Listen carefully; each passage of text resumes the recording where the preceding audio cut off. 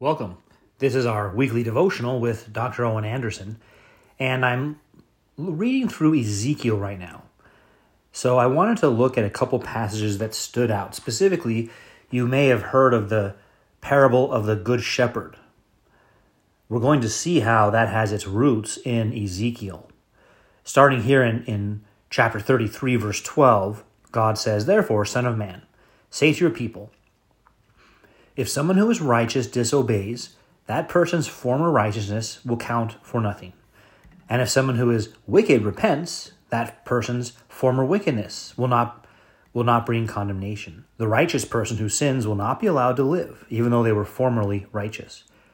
If I tell a righteous person that they shall surely die, but then they trust in their righteousness and do evil, none of the righteous things that a person has done will be remembered. They will die for the evil they have done.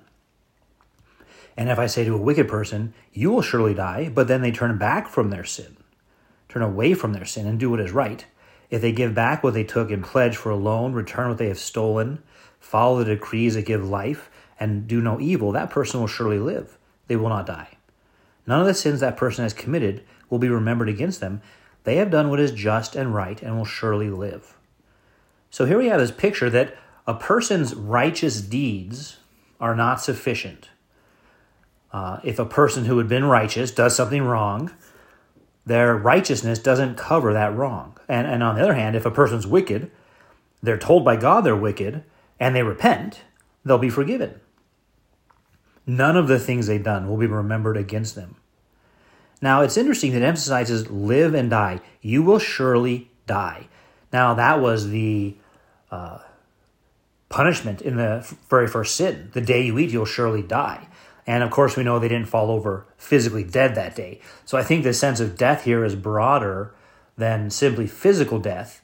It's the spiritual death that comes inherently from sin. And on the contrast, you will surely live. Doing what is right is what brings life. Many people think of it the opposite, right? They think, doing what is right is so boring.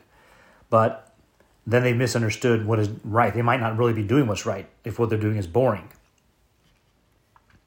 So they will surely live, they will not surely die. And he names a few examples revolving around stealing, pledging for a loan, returning what is stolen, but then summarizes the law this way. The whole law could be just summarized this way: follow the decrees that give life. That person will live. And that's what the moral law does. It's the decrees that give us life. Now let's go to 34. And here we get the picture of the shepherd. The Lord will be Israel's shepherd. And so it begins with prophesy against the shepherds of Israel. The shepherds of Israel didn't know what is common sense for a shepherd. And so it begins with a woe. Woe to you, shepherds of Israel, who only take care of yourselves. So this is the common sense part. Shouldn't shepherds take care of the flock? Instead, they strengthen themselves. The sheep wander all over the mountains and on every high hill, a picture of idolatry. They're scattered over the whole earth, and no one searches for them. No shepherd searches for the lost sheep. Therefore, shepherds, hear the word of the Lord. As surely as I live, declares the Lord, because my flock lacks a shepherd and has been plundered and has become food for all the wild animals, and because my shepherds did not search for my flock, but cared for themselves. Therefore, you shepherds, hear the word of the Lord. This is what the sovereign Lord says: I am against the shepherds and will hold them accountable for my flock.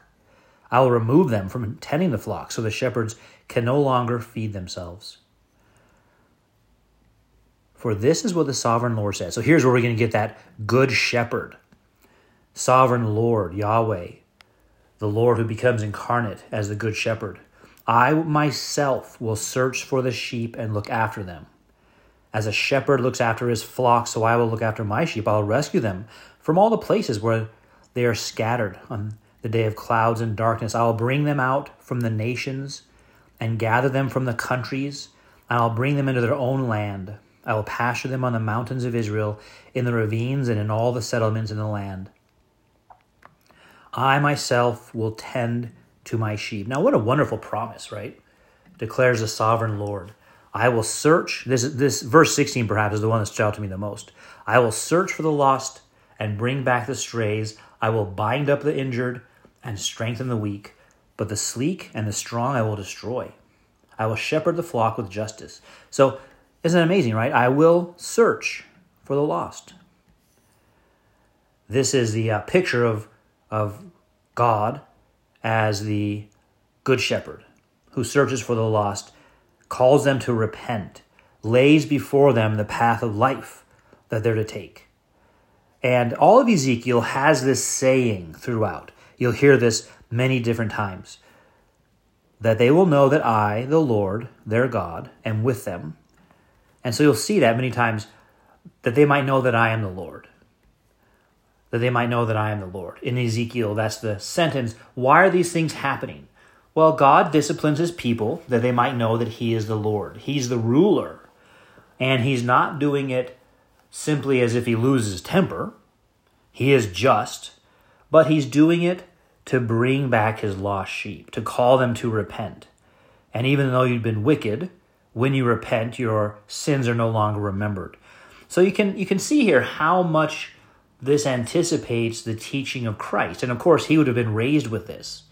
He would have taken this to heart. He would have understood this. He would have thought this about the shepherds of Israel, that the people have no shepherd. And he has pity on them for that. So we see that taken right here from Ezekiel. And this picture of God as the judge. I will save my flock, and they will no longer be plundered. I will judge one sheep and another. I will place over them my servant David. So it's interesting anticipation of Christ, the son of David.